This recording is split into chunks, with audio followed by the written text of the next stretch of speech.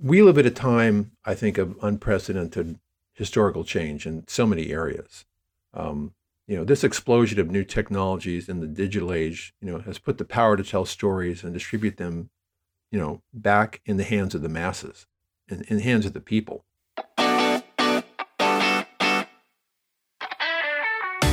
Welcome to Audio Branding, the hidden gem of marketing. Sound plays a more important role in human behavior and our decision-making than you may realize. In this podcast, I'll help you understand the art and science of sound so you can better influence others in business and your life. I'm your host, Jody Krangle. Let's delve a little deeper. This is the second part of my interview with Randall Libero.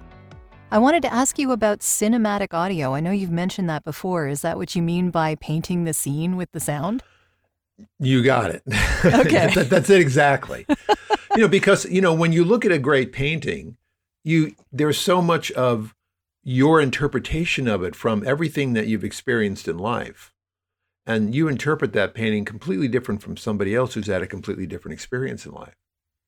So just like the great filmmakers like Kubrick and Wells and people like that, they understood that about how people viewed their films and their stories. So they put these experiential parts of it into the story. I have to say for myself, I started thinking about these things because of a book that was published, and I got it right here. I still have my copy of it. Oh, wonderful. Okay. Yeah. I still have my copy of it. And it's called Expanded Cinema. It was written by Gene Youngblood, and it came out in 1970. And it's a kind of a hard book to find. I think Gene's still alive. He's a professor at a university somewhere, I think in New Mexico. And it was a book that's all about the metamorphosis of the human being through cinema. And it's an incredible journey. It's very intellectual. It was my first really intellectual heavy book. Mm-hmm. I mean, it's got an introduction by Buckminster Fuller. I mean, all of this stuff, talking about so many levels of what media does. It's from the sympathetic forms of media to the entertainment forms of media and everything in between. It went into experimental cinema. It went into nonlinear storytelling. It went into so many different things. And when I read this book, a world opened up to me that I had not previously knew existed.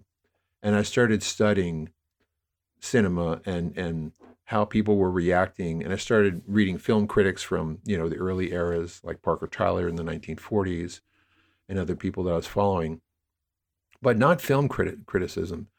I was more interested in the film experience. Sure. And reading like Sergei Eisenstein. I have a first edition of his book, Film Form, in my library, where he talks about the structure and the angles in cinema, dynamic angles, and how you can make still images move to the mind and things like that. These great cinema storytellers, and they understood the power of the image and the power of geometry, of which all the great directors know that. But when you look at paintings, you look at great paintings, you can see that in there. So all these cinema directors studied paintings, and they studied, statues, and geometry and sacred geometry, which goes back to very, very ancient times around the world that our ancient ancestors knew the power of geometry, and they expressed that with giant stone megalithic monuments all over the world. And what's amazing about a lot of these monuments is that they actually resonate with a certain sound frequency.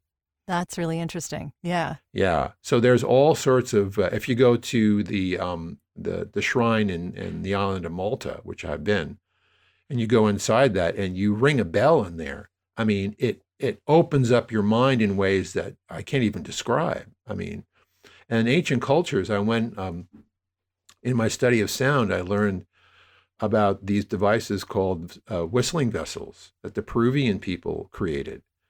And what they are is they're usually made in sets of 7, and each of the 7, and they're like a little effort. It's like a double chambered pot with a spout on it that you blow into, and then on the front of it is like an eagle or a bird or a man, and the sound comes out of the eyes and the nostrils and the mouth of the being that's on the front. And when you blow these together, it creates a difference tone only heard in your brain. Wow. So like And vibrational, you mean? it actually activates a certain part of your brain that puts you into an altered state of consciousness. Wow. So yeah, and I've used these things, and it, no kidding, and the sound goes beyond the physical universe. You want me to tell a really interesting story about that? Because Sure, I by got all one. means. And it when people hear this, they'll understand, because you really have to respect the consciousness of ancient people. And I'll give you a perfect example of a story like that. So this story happened to me in the early 1980s, and I was in Los Angeles. So we took this modern reproduction of a whistling vessel, and I called up the LA County Museum, where they have a lot of ancient artifacts.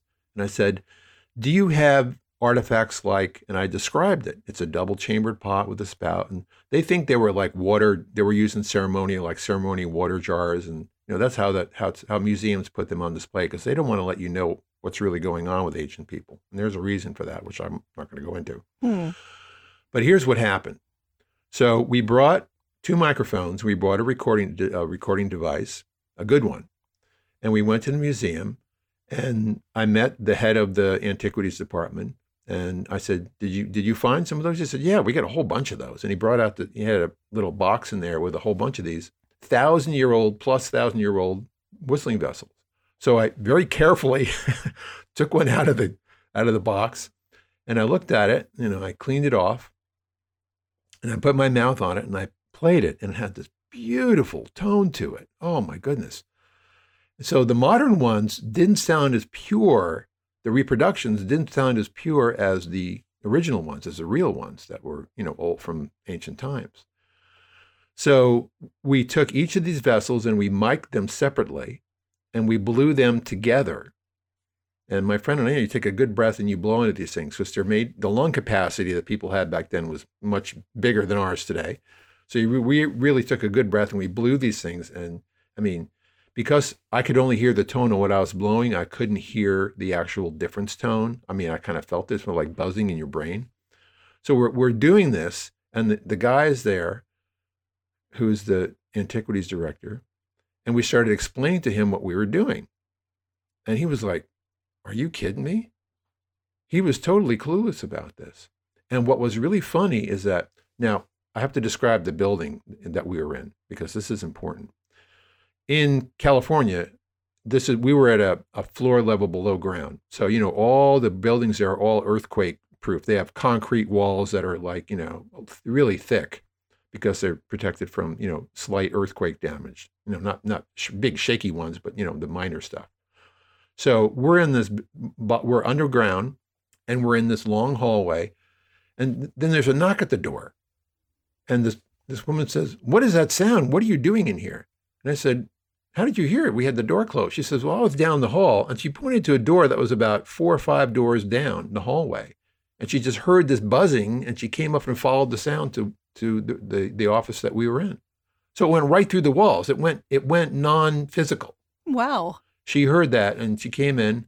And so I talked to the antiquities director, and I said, this is what these are. They're not water jars and all that. And I said, you need to go to your staff and say, what these things really are, and put them on display. And you know what he said to me? He said, I can't do that. And I was like, why? He said, because I'll be laughed off the staff. What? Yep. That was his answer. They just had the demonstration. I will be laughed. He was more worried about his reputation rather than telling the truth of what he just experienced. Okay. So this is what we're dealing with. And that's why the things I wouldn't talk about before. We're dealing with this paradigm shift in terms of human consciousness right now in the world with what's going on. And that's a really good example of I just proved to him, real, right in front of him, that something is real, and that he couldn't share that. He experienced it and he didn't know what to do with it. So this is why I'm so interested in the aspect of media and human consciousness, because ancient people knew these secrets, and we're just rediscovering them now in all sorts of ways. And we're using the technology that we have in the form that we have. And we're telling stories, because that's how we communicate. As ancient people, their family lineage, their ancestral lineage was told through around the campfire telling stories. And when they did media and they did crafts and things like that, that was a lower on the rung of how people communicated. Everyone had a connection to the self, they had a connection to nature, they had a connection to their community, and then they were into, things that were, beads and stones and non-physical things and things like that. The media that they communicated to, and they made artwork and, like the Tibetan stand paintings, or they made beads and craft, here in the Americas. And they told a story in their artwork and their tapestries and things of that nature. So that was on the bottom rung. Today, that's completely flipped on its head. Now the way that we communicate is through the media content itself. It's how we make connections, how we learn things. So it's completely upside down. And there's a reason for that. Because if you hung around any ancient culture, you realize that they understand, they knew this time would come. It's in their prophecies. I mean, it's in the Hopi prophecies, and I've extensively heard those, and I've studied those, and I've met Hopi people and talked and asked questions. And I've been down to, Peru and met the people and asked questions about the vessels and been in ceremony and things like that. I've traveled and had these experiences. So my view of sound and sacred sound is very different. And I'm, for me, the challenge is, can we actually create content both on the screen and through storytelling, through audio sound, that actually expands human consciousness?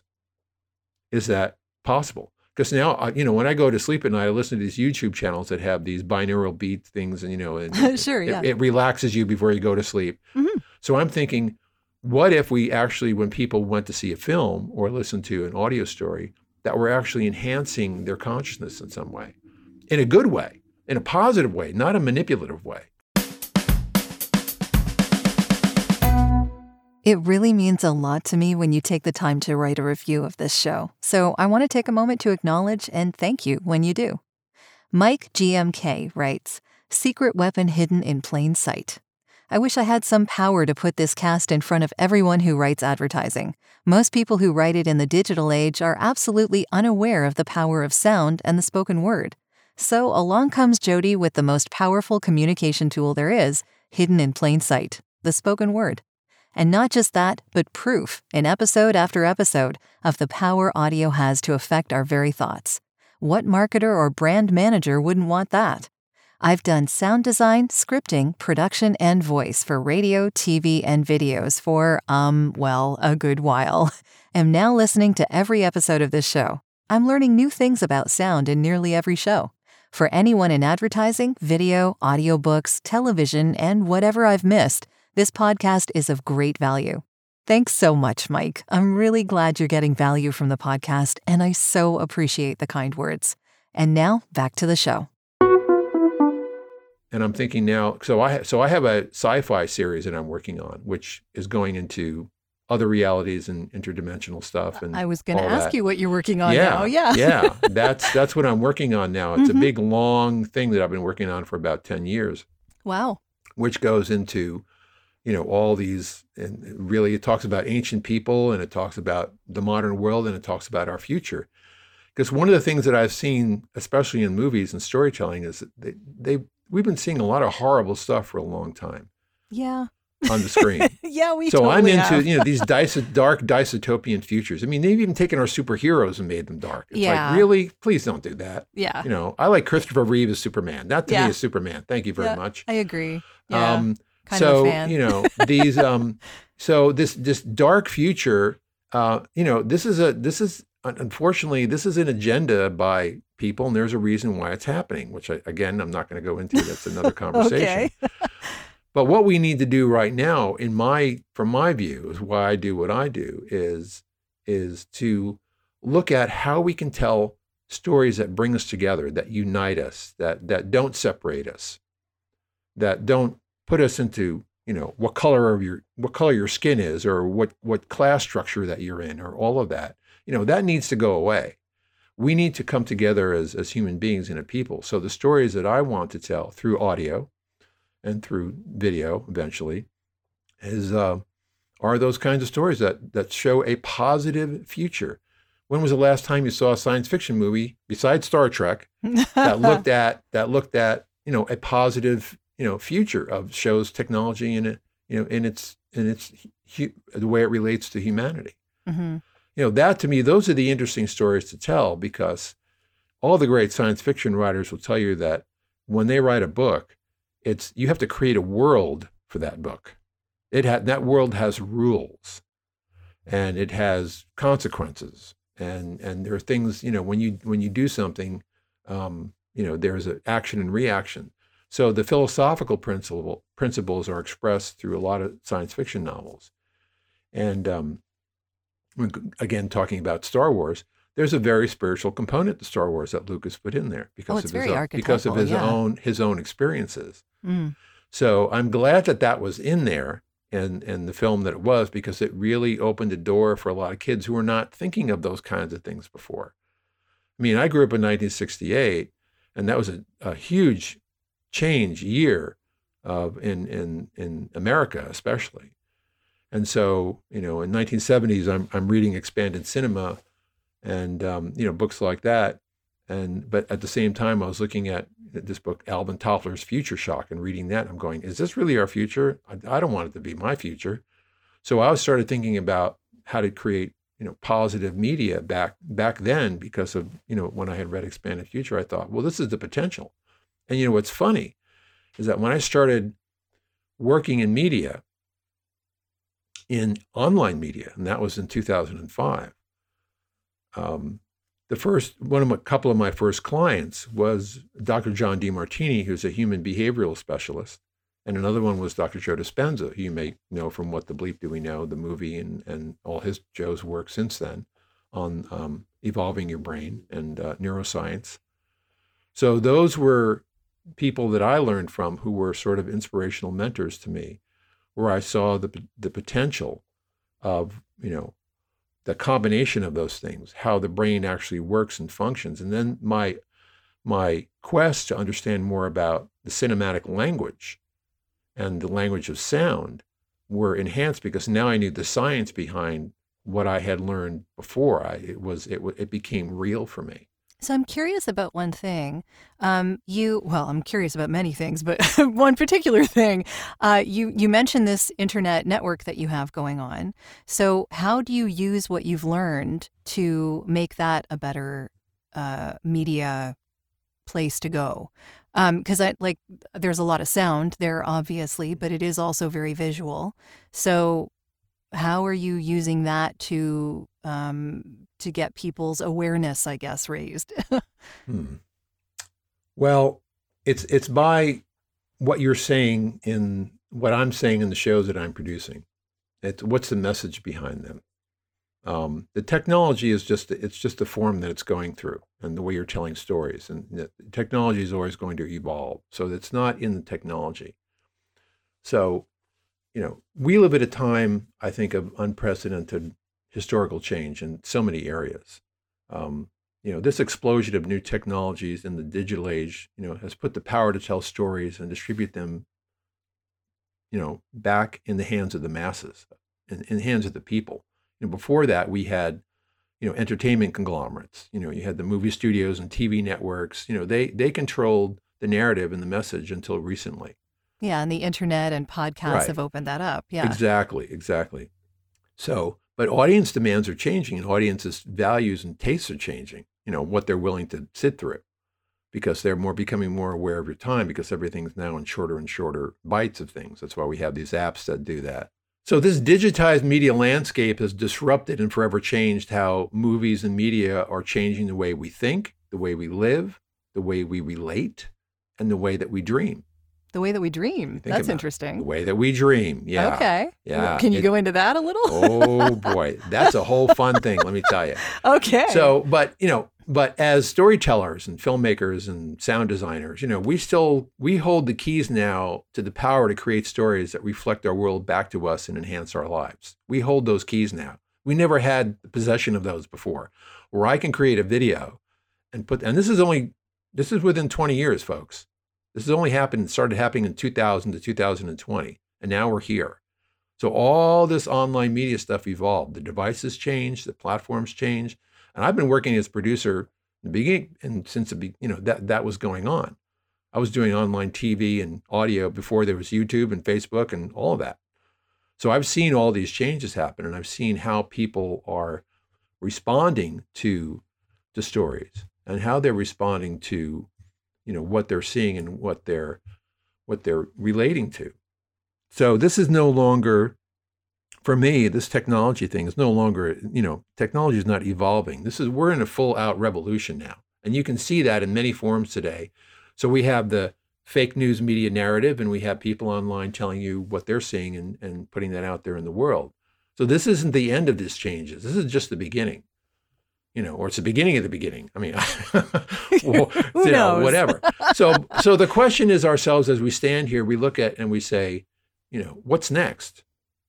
So, when we look at our world today, it appears there are seemingly, insurmountable problems, but as enlightened storytellers, if we hold the vision of seeing things from a perspective of higher consciousness, and from that view, we're not caught up in the trivialized, fear-based, ignorant, reactive perspective of dealing with the issues of our times. We hold this power, and we can tell stories that we hold those stories lightly in our hands, offer our ideas, our vision to our audience with love.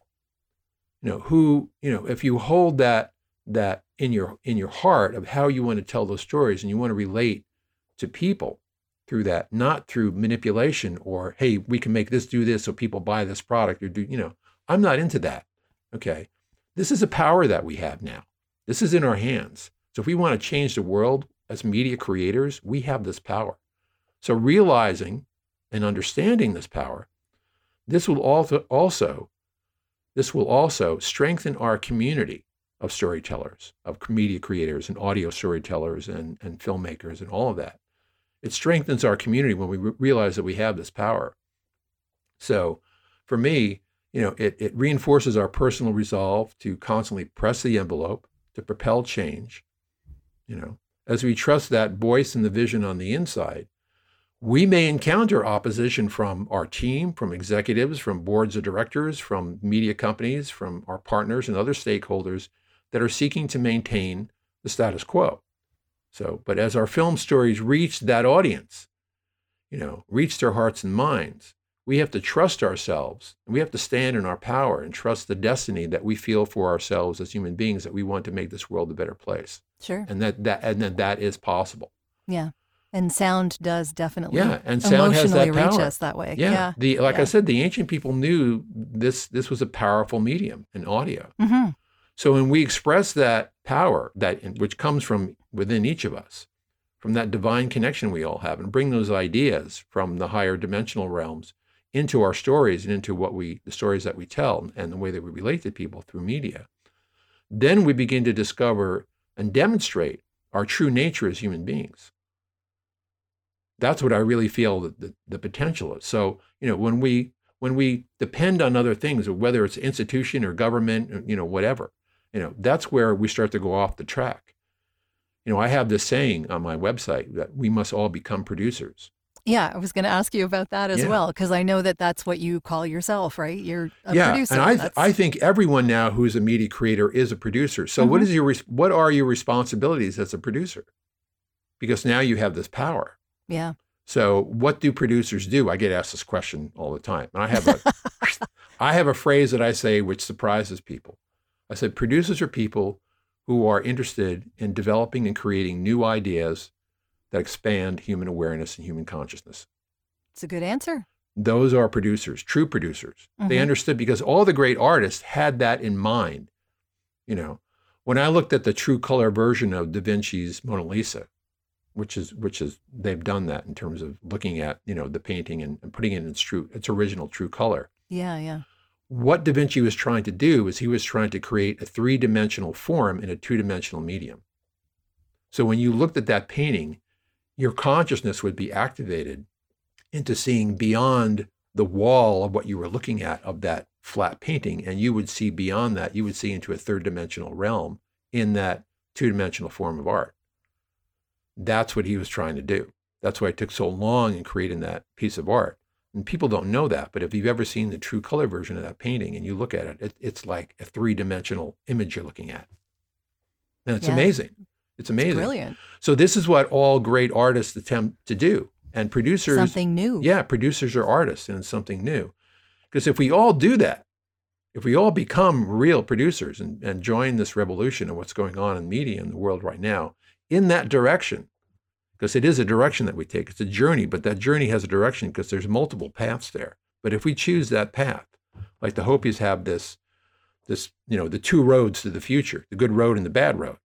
But if we can get on the good road and transition to go across the bridge from the bad road to the good road, which is, I think, where we are right now, we're just about to get on that good road. In that direction, to the good way of living, where you're in harmony with yourself, you're in harmony with other people, and you're in harmony with nature and the universe on a larger perspective, cosmic perspective. In that direction that we take, that is where we'll find happiness, success, and the path to the great age that we all know is possible, because we all feel that. Yeah. So we're all creating it together.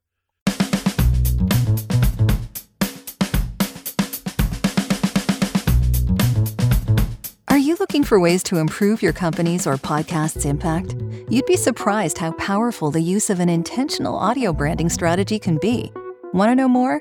I have a free downloadable PDF that gives you my 5 tips for implementing an intentional audio strategy at voiceoversandvocals.com/audio-branding-strategy. That location does ask to put you on a mailing list, just to send you updates on when the new podcasts come out. But if you really don't want to give your email out, I understand. Just contact me directly. My email is all over my website, and I'll make sure you get that PDF without needing to sign up anywhere. If you do sign up, though, you also get access to a resources section called The Studio, where I have videos, white papers, and PDFs, discounts from my guests, and snippets of audio from my guests that no one else gets to hear. So maybe it's worth your while. Totally up to you. And of course, if you're looking for voiceovers, you can get in touch with me about that too. Now, back to the podcast. There's a question I wanted to ask you, actually, though. If you have a tip for people on how to use sound effectively in their media or in their podcast, is there something that you would suggest? Because I know that there's a lot that goes into this that's beyond that, but... Yeah, there's a lot. Well, when you design your sound for the project that you're working on, you have to stop and think of how is your audience going to respond to the methodology that you're using to tell that story. In other words, what effect are you going to have? Because the ins and outs of characters and the ins and outs of plot and dialogue and all of that, when you design sound, it's everything that's not being spoken. It's everything that's going on in the background. So when we worked on Marilyn Behind the Icon, I started with, what is the room tone? What is the peripheral sounds on the periphery that are going on? And you want to have, it makes it sound real. I have this in episode 4. It happens at a film cutting, film editors, because Norma Jean's mother was a cutter at a studio. Mm-hmm. She cut the films for Mary Pickford, and that's we hear all that in the show. So when we started with that, I'll give you an example because this is how you design sound. So we're inside the office and you got the film reels going and, all of that sound. So we had to walk from that environment where you have this echoey hallway and they go outside. And I actually had to, in terms of the design, I had to look at pictures of what that building was like. So you have to look at where you are for real, if you're telling a real story, or if you're telling even a fictional story. It's what is the setting that you're in? What are the characters walking through that you hear in the background? What are the sounds that everything is making? So they walked out through the door and into the lot. Then they go from the lot into the street, into a city street in Los Angeles. And this is all in one scene. Mm-hmm. So there were like 12 different changes in tone, a number of changes in sound and what was in the background sound. You had to bring things up as the characters were walking through the street, what they would actually hear for real as they got closer to the traffic and the sounds of cars of that period. And I had to find all the period sounds of cars from that era, from 1933, all that was going on. Actually, no, it was 1933. It was early 1920s. So I had to find automobiles and do a lot of research to find those sounds. So when you look at the sound design, you've got to think of all those multiple levels in your story of creating a real environment that you're bringing the audience through as the characters are speaking that makes it sound like you're right there with them, like you're a fly on the wall or you're just standing there walking along with them. So all throughout the show, then when we were looking at in terms of the sound design for the episodes, because it all happens in different eras, we use music for transitions. There was one time where Norma Jean was getting her hair cut, and you have the sounds of the scissors going. And we took the sounds of the scissors and we matched those where we jump ahead in time, almost 2 decades, where you have the sound of a typewriter. And we matched the click, click, click to the tap, tap, tap of the typewriter.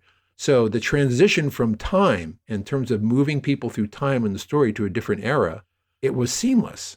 You just use the certain type of sound, and you move people, and in the imagination, it just flows right to that new time period, and you didn't even hear the change. So there are little tricks like that you can play around with, which are a heck of a lot of fun. Mm-hmm. And then how you're using music to do transitions, which is people normally do. But I'm actually talking about using sound effects for transitions. I never heard anybody do that. I mean, they do that in films, but I never heard that in audio storytelling before.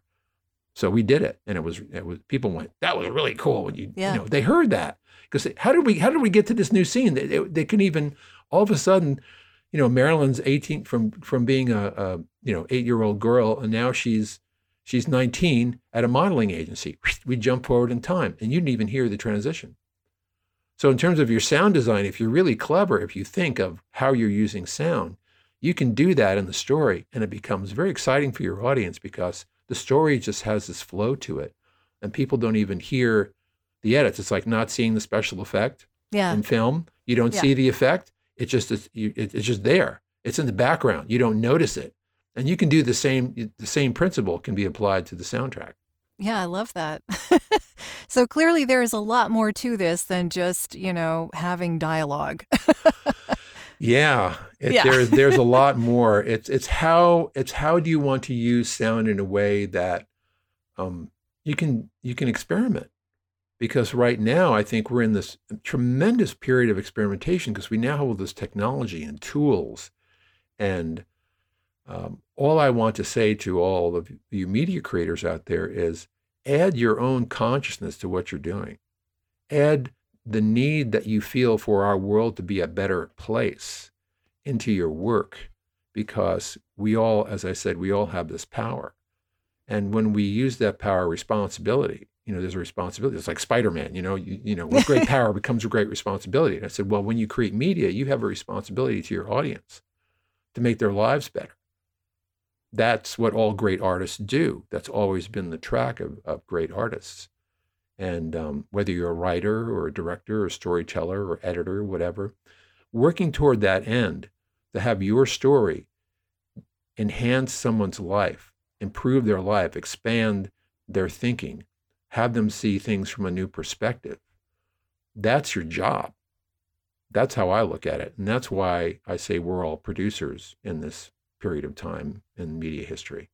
Yeah, I am not sure that we could end on a better note than right there. But how can people get in touch with you if they'd like to reach out? Well, you can find me on LinkedIn. I mean, that's the easiest way. Say hello. And Sure. On LinkedIn, if you want to talk to me, please say so and send me a message, because I never know. People connect with you, and it's like, send me a message. Yeah. Say hello. And my email is, I'm at the Voice America Talk Radio Network. So I produce shows for talk radio still. Mm-hmm. What's the URL for That's that voiceamerica.com. Okay. Voiceamerica.com. We have 5 channels, and there's hundreds and hundreds of programs. And you might be interested in an old show that I did from 2006 to 2011 called Spirit of Film Conversations, where I interviewed. It was the early stage of digital media. So there's some really great stuff in there. And I interviewed mainstream directors like John Badham and producers like John Badham, The Saturday Night Fever and Blue Thunder and Short Circuit, and Michael Phillips, who produced The Sting and Close Encounters and The Last Mimsy and lots of other films. So there's some great stuff in there. And I did a on mythology and storytelling, and we talked about films that were coming out back then, like Batman Begins and mythology and that. And there's a lot of gold in there. So that's Spirit of Film Conversations on Voice America, or just search for me and you'll find it on voiceamerica.com. Just search my name and you'll find the entire series there. It's only available on Voice America. It's not in distribution. So the archives are there, and they're available on all your devices and everything. Wonderful. And I do have a website, randallibero.com, Mm-hmm. which I'm revamping currently because I'm writing a book and doing more speaking and doing more dramatic podcasts. And so when you go through a personal evolution, you also change your digital identity. Sure. So I'm going through that process right now. That's great. So just follow the website basically to see what you're up to. Yeah. randallibero.com, my profile on LinkedIn, and voiceamerica.com is where I'm working. And I just this week launched a new show called Hole in One with a wonderful lady from Ireland. And the Irish storytelling history is amazing. The people from Ireland are like the best storytellers in the world. And they just drag you into whatever they're talking about in like 10 seconds, and you're like focused on what they're saying. I mean, they're great storytellers. So I'm producing a few shows from people who live in Ireland, and they're wonderful. That's wonderful. Well, thank you so much for sharing your expertise and perspective on all of this.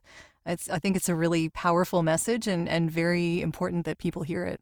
So thank you very much. Yeah, thanks, Jody, for having me on. I really appreciate the time that you took today to have this chat with me. Thanks.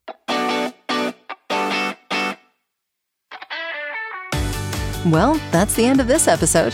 Thanks for listening. And if you like what you heard, why not tell a friend about this podcast? It's available in all the usual locations. Until next time,